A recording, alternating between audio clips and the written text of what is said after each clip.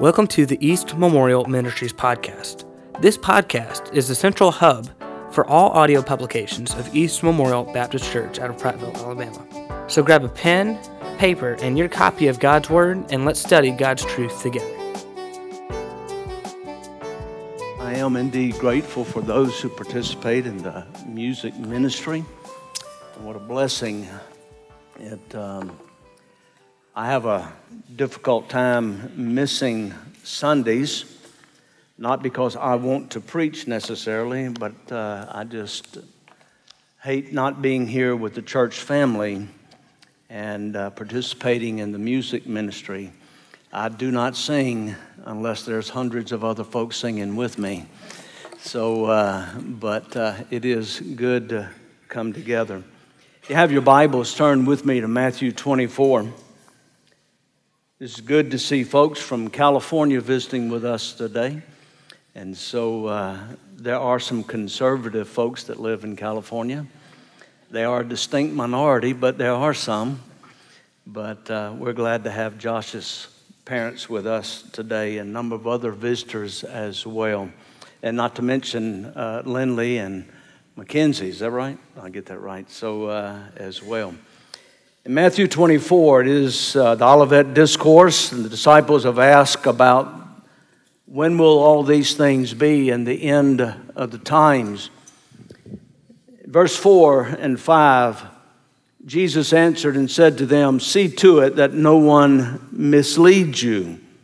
For many will come in my name, saying, 'I am the Christ,' and will mislead many."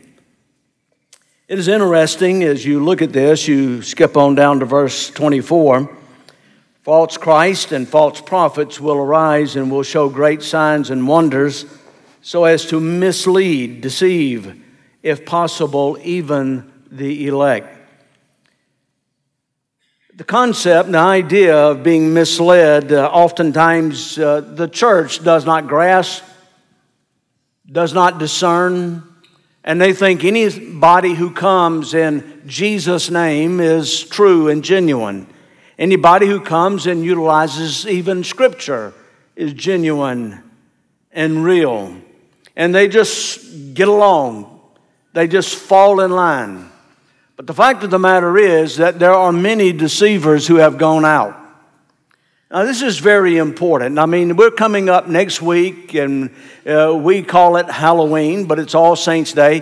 It is the day in which it is recognized that Luther nailed his thesis to the castle door at Wittenberg. And we need to understand and go back historically. I want to read to you a couple of things here. And this is not a Christian reading here. This is from the great, wonderful scholarly work known as Wikipedia. But you listen to this. Luther was ordained to the priesthood in 1507. He came to reject several teachings and practices of the Roman Catholic Church in particular. He disputed the view on indulgences. Luther proposed an academic discussion of the practice and efficacy of indulgences in his 95 Theses of 1517. His refusal to renounce all of his writings at the demand of Pope Leo X in 1520 and the Holy Roman Emperor Charles V at the Diet of Worms in 1521 resulted in his excommunication by the Pope and condemnation as an outlaw by the Holy Roman Emperor. Luther taught that salvation and consequently eternal life are not earned by good deeds, but are received only as the free gift of God's grace through the believer's faith in Jesus Christ as Redeemer from sin. His theology challenged the authority and office of the Pope by teaching that the Bible is the only source of divinely revealed knowledge, and opposed sacerdotalism by considering all baptized Christians to be a holy priesthood. Those who identify with these and all of Luther's wider teachings are called Lutherans. But he goes on to say in this Wikipedia thing, his translation of the Bible into the German vernacular instead of Latin made it more accessible to the laity. It was an event that had a tremendous impact on both the church and German culture. The Reformation was begun. It was started. And those who even came behind Luther built, and what we call today Protestantism was built on the 5 solas of the Reformation. Let me just give to you what they are. The 5 solas are 5 Latin phrases popularized during the Protestant Reformation that emphasize the distinctions between the early reformers and the Roman Catholic Church. The word soli is the Latin word for only, and was used in relation to 5 key teachings that defined the biblical pleas of Protestants. Now you got to understand that the start, Luther was not trying to begin another movement. He was trying to reform what he understood and knew to be wrong, to be false.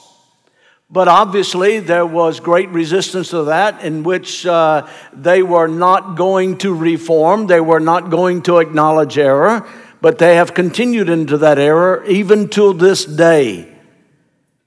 And so you have Protestants, and we refer to that. But here are the 5 solas. Sola scriptura, Scripture alone. Sola fide, faith alone. Sola gratia, grace alone. Sola Christo, Christ alone. Sola Dei Gloria, to the glory of God alone. Those 5 tenets put forth by Luther is celebrated on October the 31st. Not those 5 tenets, but his 95 theses, and subsequently these 5 solas. Scripture alone, faith alone, grace alone, Christ alone, to the glory of God alone. The way of salvation had been skewed by the Catholic Church. It is a matter of keeping the sacraments. It's a matter of deeds. It's a matter of works. It's a matter of doing and adhering to what the Pope has to say. That is not biblical Christianity, not even close. And we oftentimes don't like the inference of acknowledging false belief systems. But as a parent, you would be very quick to tell your loved ones where there is lying danger, where there is that which would kill them.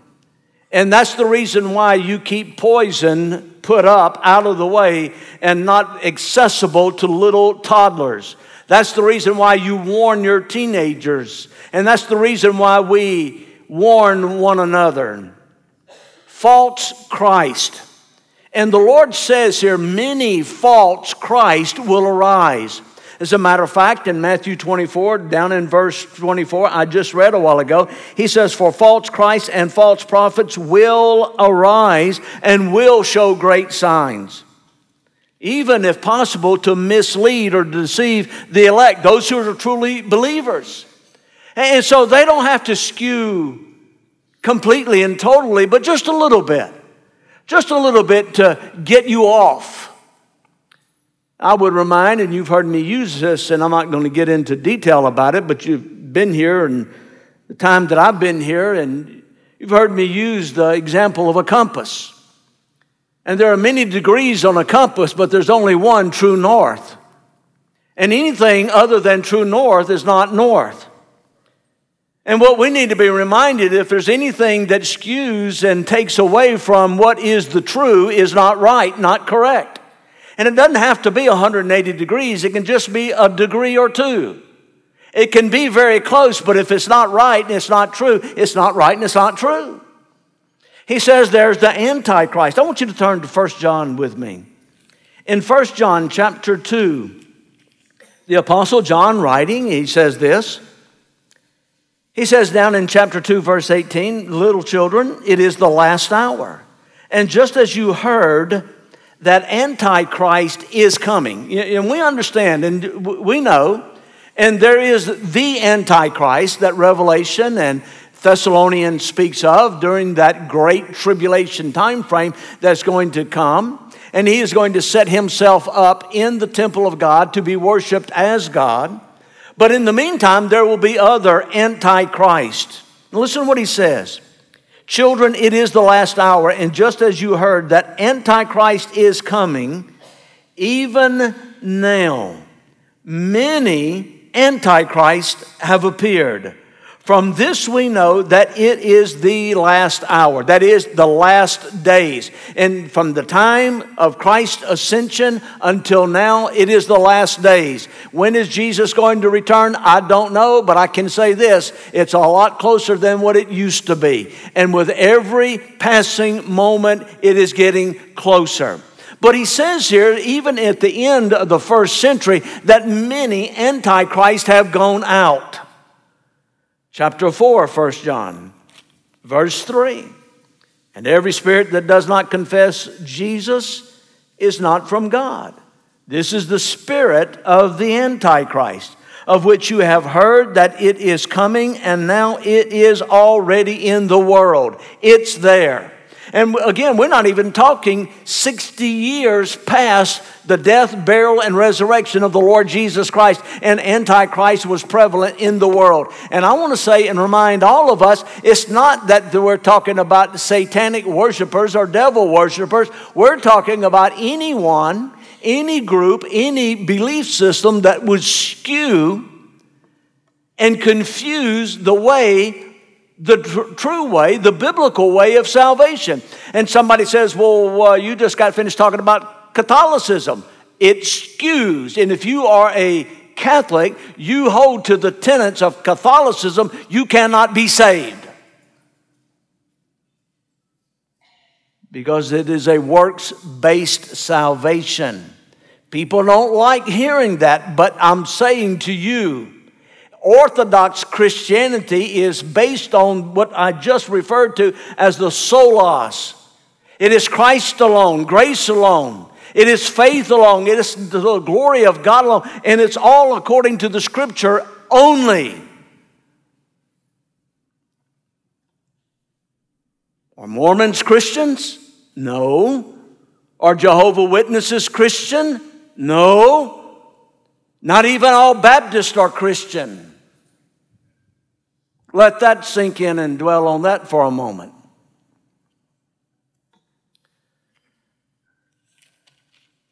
Second John, verse 7. For many deceivers have gone out into the world. Now again, we're not even out of the first century. Many deceivers have gone out into the world. Those who do not acknowledge Jesus Christ as coming in the flesh. This is the deceiver and the Antichrist. You understand that there was an attack upon Christ, the second person of the triune Godhead. That's the reason why you do have confessions of faith, and scholars and biblical scholars and those who were adept in knowledge in the Word of God got together and had to hammer out doctrine, sound doctrine, because there were so many false teachers out there. And the attack oftentimes comes either at the humanity of Christ or the deity of Christ. There are false teachers, false prophets, and false Christ. Do a little bit of an internet search if you wanted to, and you could go and down through the pages of history in Jewish life and even in Christianity to find out how many false Christ have there been down through the pages of church history. And it's unbelievable. And I've mentioned some of those just a couple of weeks ago. But the Lord says, you see to it, back in 24 and verse 4 of Matthew, you see to it that no one misleads you. And we've talked about this and the all-important aspect of being able to look at the Bible, to discern from the Word of God, like the Bereans searching the Scriptures. There's a dearth of knowledge when it comes to what the Word of God has to say. People don't seem to be interested in what does the Bible say. It's more based on emotion and more based on feeling. They are good people. So, well, really, if we're going to be biblical, how many people are good? None. No, not one. And do good people die and go to heaven? No. Saved people die and go to heaven. And we need to understand those things. And what is at stake is eternity, the salvation of the soul. And we don't like being mean. We don't like being definitive. And we want to make room. And you'll even hear people, well-meaning people say, God's tent is big enough. As if to somehow, some way say, you got to be born again is to limit God. But God himself says, lest you be born again, you cannot enter the kingdom of heaven. And he says again, there is no other name given amongst men whereby men may be saved except that which is given. And so we don't like the idea of being narrow. But Jesus says, many will come in my name. Doesn't necessarily mean they'll claim to be Christ, although there will be one who will claim to be Christ. And there have been those who have claimed to be Christ. But many will come in my name. That is, they claim to be Christian. They claim to be followers of Christ. They claim to be teaching a good way, perhaps even a new way, or a better way. But he says, you make sure nobody misleads you. I've shared this with you. Many years ago, I had not been here as pastor, but just a little bit. And you can imagine a short guy like me coaching basketball. But it was my second year here, and I had girls that played basketball. And girls from our church, and it was a Y team, but I'll never forget the first year out there, and I actually offered to help. They didn't win any games the first year. Next year, I think we won every game. And so, but it was not that I know basketball. To this day, I don't know basketball, but I know girls. I had 4 of them. 5 if you count my wife, but she was, she did the raising instead of me, but we won't go there. But I'll never forget visiting with a woman in the stands and just inquiring, asking. She had moved here from Selma. And I just began to witness a little bit and ask about her background. Well, she used to be Baptist, but she had converted to Mormonism. And my question is, how do you leave? And I'm assuming at that juncture that Baptists would fit with what I know. But I'm reminded today, not all Baptists believe the same. There's some Baptist churches I'd never recommend people go to. But how do you leave supposedly a Bible-believing, Bible-adhering belief system to go to the Angel of Moroni and Joseph Smith, and if you live a good enough life and keep the tenets of Mormonism, one day you will arrive at Godhood and be the God of your own planet? How do you do that? They went out from us, but they all were not of us, 1 John 2 says. How do you leave being a Baptist and convert to Catholicism, where you pray to dead saints, where you believe that Mary is co-redemptrix, and you believe that the priest has the ability to dispense grace, that you believe when you partake of the Lord's table that you're actually ingesting the body and the blood of Christ, and you crucify him again unto yourself in the act of communion. How do you do that? because you never were a believer to begin with. Now that sounds hard. It sounds harsh. But it's the truth, people. And there's just no way to skirt around the truth. Jesus says, unless you are born again, you cannot enter the kingdom of heaven. Matthew chapter 7, I want you to turn there real quick.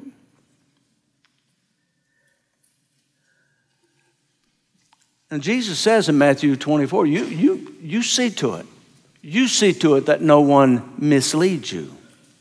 You see to it that no one deceives you. Now, we looked a couple weeks ago, and the best way to be able to determine and to discern what is false, fake, is to have a very good knowledge of what is real, what is true. And I used the example of a $100 bill.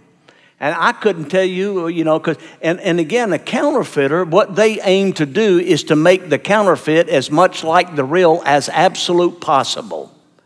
They don't come with monopoly money and try to pay at the restaurant. No, they come with that which tries and seeks to look as close to the real. And, I've been there, and you have too, where they take it out and they'll put a little mark on it, they'll hold it up looking for mark, this, that, and the other. But somebody that's trained I can't do that. But I want to say and remind all of us, in order for you to know what is true and genuine, what is real, you've got to know.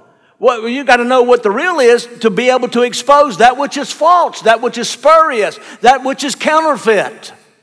And we're not just talking about a mere $100 here, we're talking about eternity. How do you go into a system that is works-based, that denies Christ and His finished atoning work in behalf of the believer, the sinner, into a works-based, I'm going to add to something. How do you do that? It's because one is ignorant of the Word of God. And not only ignorant of the Word of God, but they themselves are not true, genuine believers. And Jesus is finishing up the Sermon on the Mount in Matthew 5, 6, and 7 is the Sermon on the Mount. He's finishing it up in chapter 7. But he says in verse 15 something that you and I need to look at. He says, beware. If I go to somebody's house and the yard's fenced in, and I see in big words, beware, I want you to know right now, the hair on the back of my neck stands up. I don't have a lot, but it'll stand up. And all of a sudden, the antennas go up, and I am extremely guarded. I'm looking. Matter of fact, I'm not even sure I'll knock on the fence. I'm not opening it up. And so, because usually when it says beware, what comes with it? Of the dog. You go in that fence and some chihuahua comes running around the corner. It's not a big deal. But right behind the chihuahua is a Rottweiler. That's two different things. God says here, Jesus says, beware. Take notice. Look, see, understand, beware. Why? Well, he tells us. Beware of what? Beware of the false prophets who come to you in sheep's clothing. They're pleasant. They're pleasing. They tell you what you want to hear. It tickles your ears. 2 Timothy 4. He says, beware of these individuals. They come and they present themselves as good people, nice people. They're not hard. They're not harsh. They're not authoritative. There's a lot of wiggle room. They'll even put it up there where you can have a multiple choice. You pick which one suits you best. He says, beware of these individuals.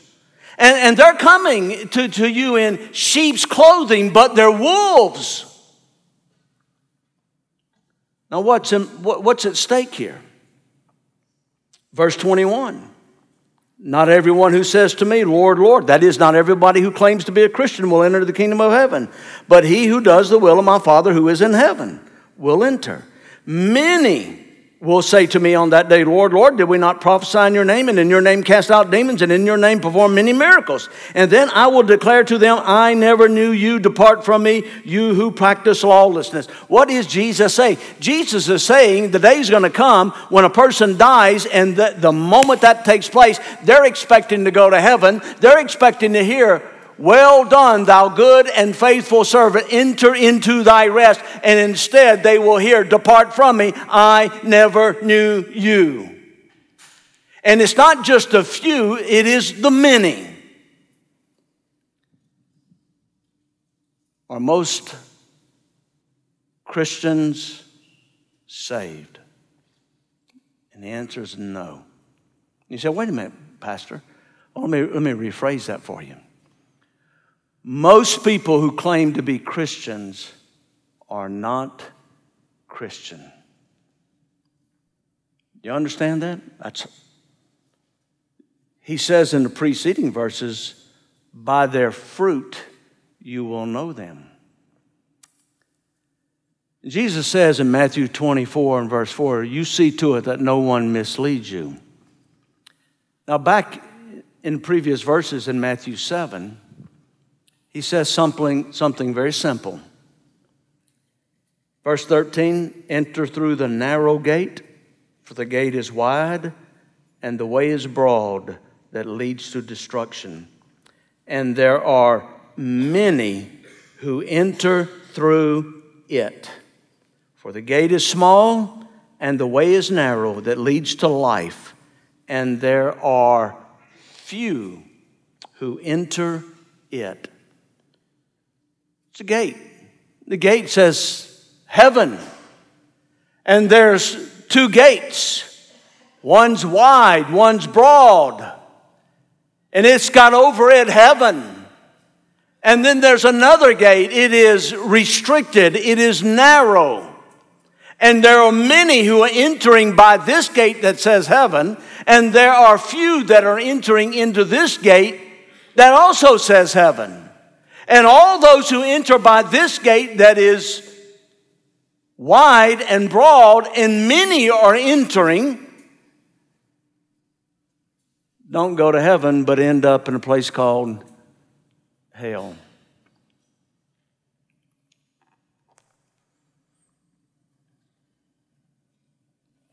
Jude, you know the verse.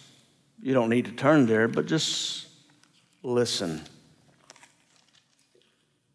Jude makes it very clear, even as Matthew 7 makes it very clear in verses 21 through 23.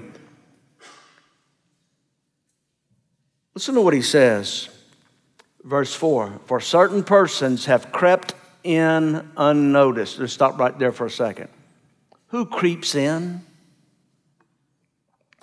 Somebody that's not supposed to be there. Somebody creeps in unnoticed. They're up to no good. Somebody that creeps in unnoticed is a deceiver. For certain persons have crept in unnoticed. Those who were long beforehand marked out for this condemnation. Ungodly persons, now listen to this, who turned the grace of our God into licentiousness. That is, freedom to sin, freedom to live any way you want to. A licentious life is an unruly life, an undisciplined life.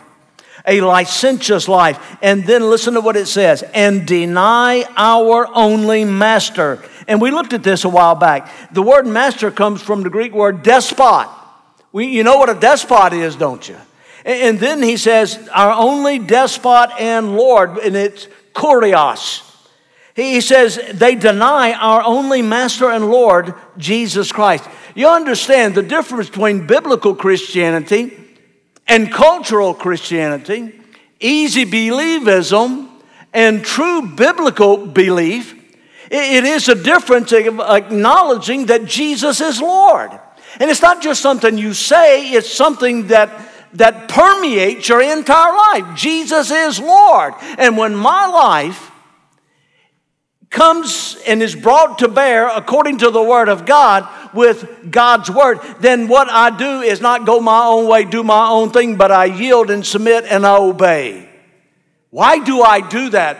Because Jesus is Lord.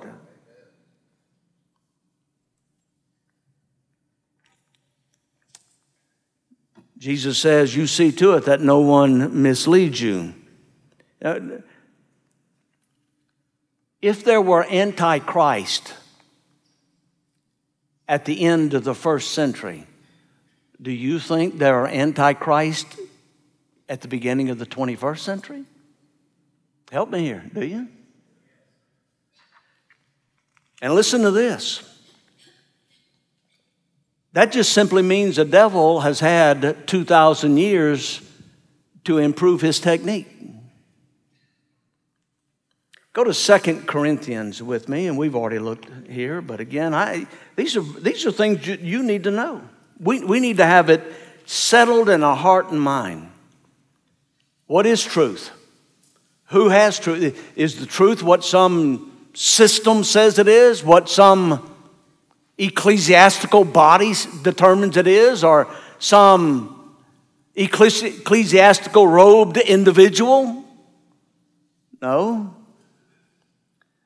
I would remind you what 1 John says. If you're a believer, you don't need someone to teach you. And it doesn't take away from teaching ministry or pastoral ministry. But the Bible says in 1 John that you have the Holy Spirit of God who lives within you, who teaches you. Let me just give you a down-to-earth translation of that.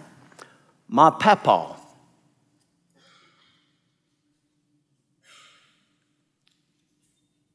would have been, I think, 108 last Sunday, something like that. 6th grade education.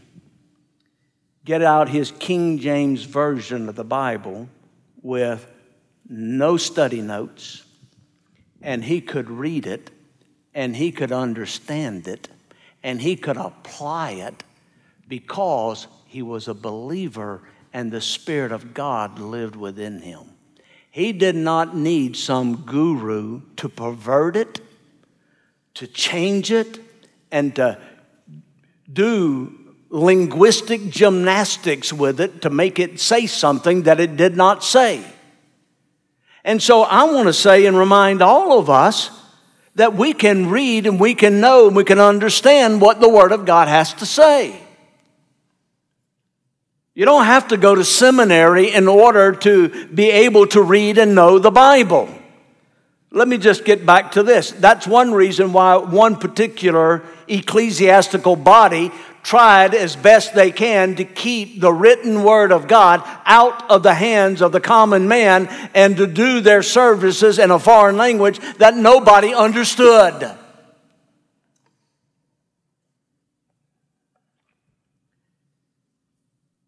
Second Corinthians chapter 11.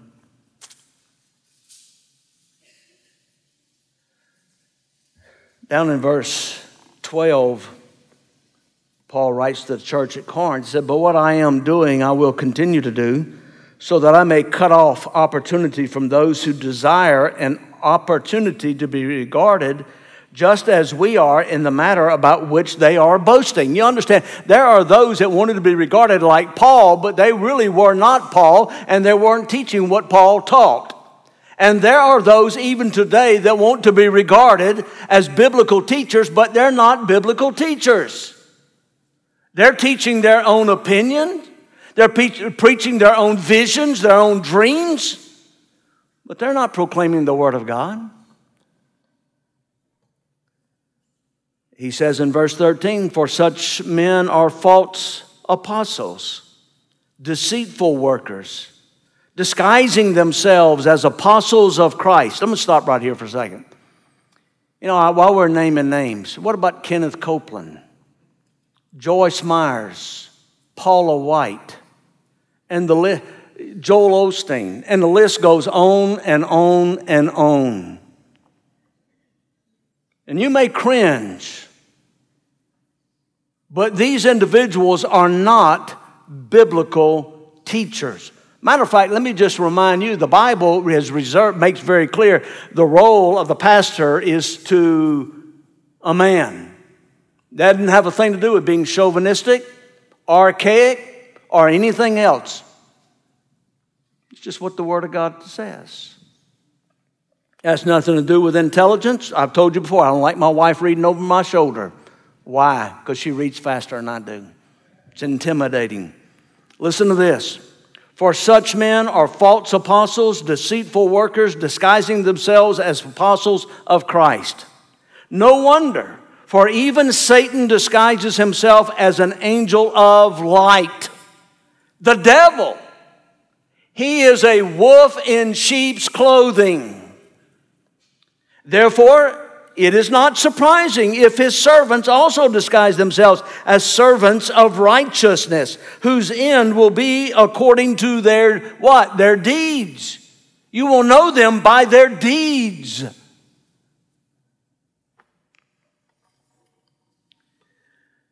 You know, I'm not perfect by any stretch. None of us are. You know, and if somebody's looking for a perfect church, the moment they walked in the door, they would mess it up. But the fact of the matter is, we are redeemed, amen? And we're to be living for Christ.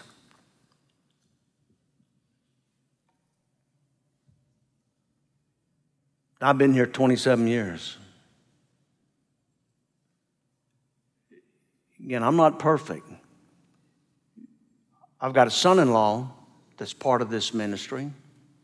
He's even living in my house right now. And will be, Abigail says, for the next year and a half while they build a house.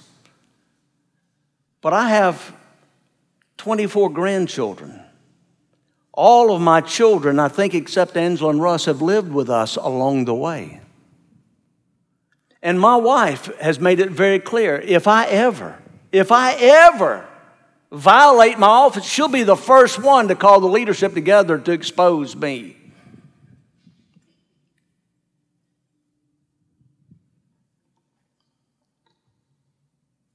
Your deeds, how you live. And I think about, there's Linda Harrison over here. If you know Linda, Linda's been working at our church for 15, 20 years more. I don't even know. But what a blessing. But all I'm saying is, while we're not perfect, if there is something amiss, God will bring it to light. But we're not preaching another Jesus. You look what he says here at the beginning of chapter 11 of 2 Corinthians. He says in verse 3, he says, I'm afraid that as the serpent, what did he do to Eve? He deceived Eve. You eat this fruit, you'll be like God. You'll know the difference between good and evil. And yes, they did, because they all of a sudden had committed evil.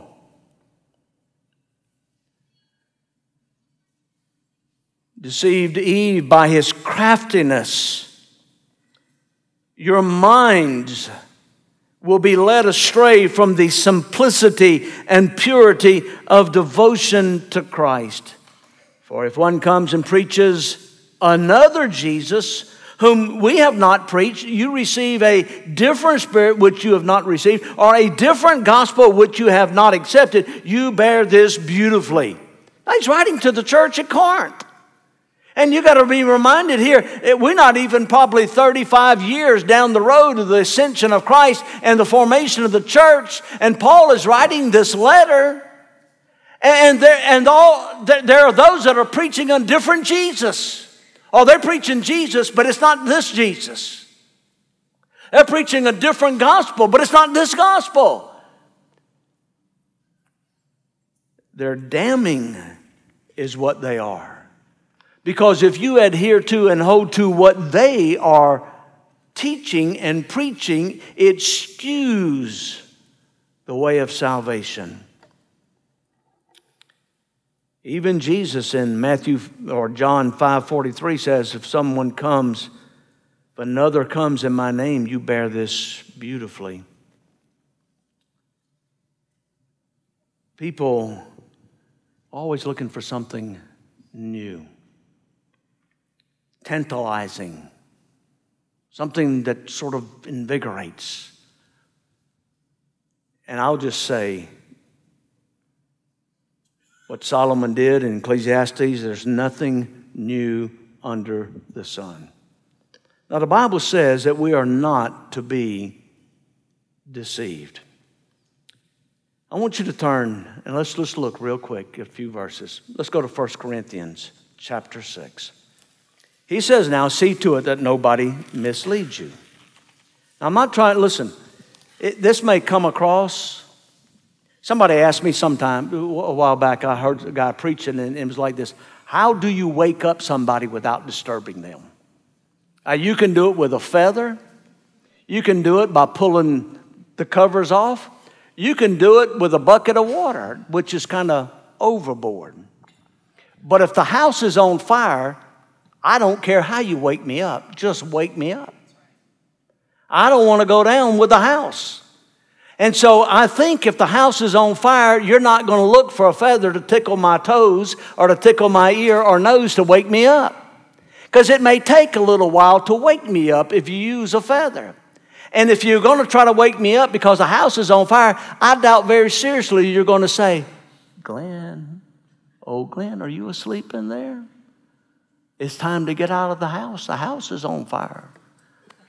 If the house is on fire and your dog is in the house, you'll have more unction about you than that for sure. But if it was your loved one, you tell me, your child, your parent, your spouse, how much would the urgency would there be there? Does not the New Testament say in Jude, snatching them as so from the fire? So he says here, don't be deceived. There's got to be some urgency here. Listen to what he says here in chapter 6 and verse 9. Or do you not know that the unrighteous will not inherit the kingdom of God? Let me just say that in plain English. They ain't going to heaven. That's good southern poor English. They ain't going. You understand that? Now, if you got a dispute with that, then you got a dispute with the Word of God. The unrighteous are not going. Then he says this, do not be deceived. Neither fornicators. What is that? Those that are involved in sexual relationships outside of the boundaries of marriage. Nor idolaters. Nor adulterers, those who cheat on their spouses. Nor effeminate, that's the passive partner in a homosexual relationship. And then he says, nor homosexuals. Nor thieves, those who steal, whether it's stealing answers off of a test, things from work, or whatever it may be. Nor the covetous, always wanting what somebody else has. Nor drunkards, nor revilers, those who slander with their mouth, those who tear people down with their mouth. Nor swindlers. And in case you miss it, he says, will inherit the kingdom of God. See, I just don't even know. And of course, the big thing where we are today is same-sex marriage and everything else. How can anybody in a pulpit with a serious face say that if you are a practicing, or even if you're not practicing, but that's your proclivity, that you're going to go to heaven? But their whole church is based on that. How do you do that? We may as well have a church for liars, church for murderers. But I like what the next verse says. Such were some of you. Aren't you glad you got a past? Amen? Forgetting what lies behind, pressing on. Because I got news for you, friend. all of us were liars, thieves. All of us have broken every single command. Such were some of you, but you were washed, you were sanctified, you were justified in the name of the Lord Jesus Christ and the Spirit of our God. But he says, don't be deceived. Chapter 15 of 1 Corinthians. Who you run with, who do you hang with? He says, 1 Corinthians 15:33, don't be deceived. Bad company corrupts good morals.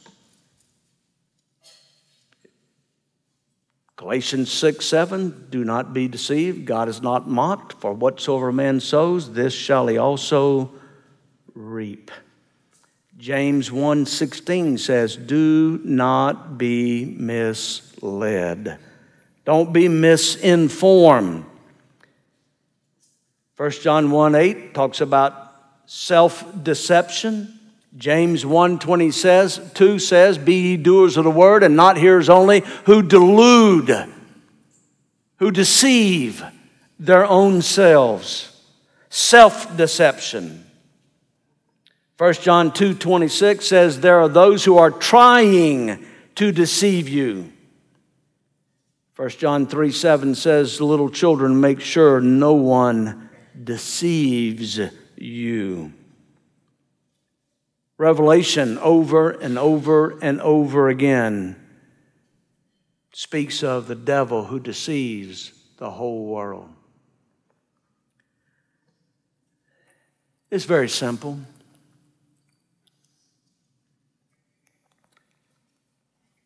Jeremy sang a while ago, the way of the cross leads home. And there is no other way to get there but by way of the cross. Fact of the matter is, if the Bible is correct, and I believe that it is, Jesus died that the sinner may be forgiven and may be given eternal life. Now, that's just not a blanket thing in the sense that everybody's going to heaven, because the Bible makes that very clear, not everybody is. But if the sinner would confess that he is a sinner and that it is his sin that separates him from God, it is his sin that puts him in a position of being condemned before God, and there's nothing I can do about it. I am helpless and I am hopeless. And at the same time, I realize, in accordance to what the Word of God says, that Jesus, who is God, became man and took my place. And according to Colossians chapter 2, he took the handwriting and ordinances that was against me and hostile to me, and he has nailed it to the cross. And if I will place my faith and trust in Jesus as Lord, and he is my Lord, all who would call upon the name of the Lord shall be saved.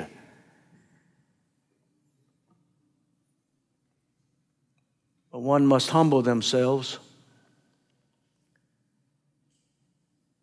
and come to him in simple, childlike faith. Don't be misled. You cannot contribute not 1 ounce of anything to your salvation. You don't do anything to get it, you don't do anything to keep it, and you can't do anything to lose it. But you have to trust him. Do you?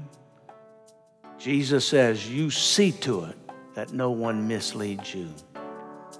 You see to it. Let's pray together. We are glad you joined us today. If you have any questions about what was discussed on today's podcast, send us a message on Facebook. Email us at info@eastmemorial.org or call our church office at 334-365-7500. Thanks for listening.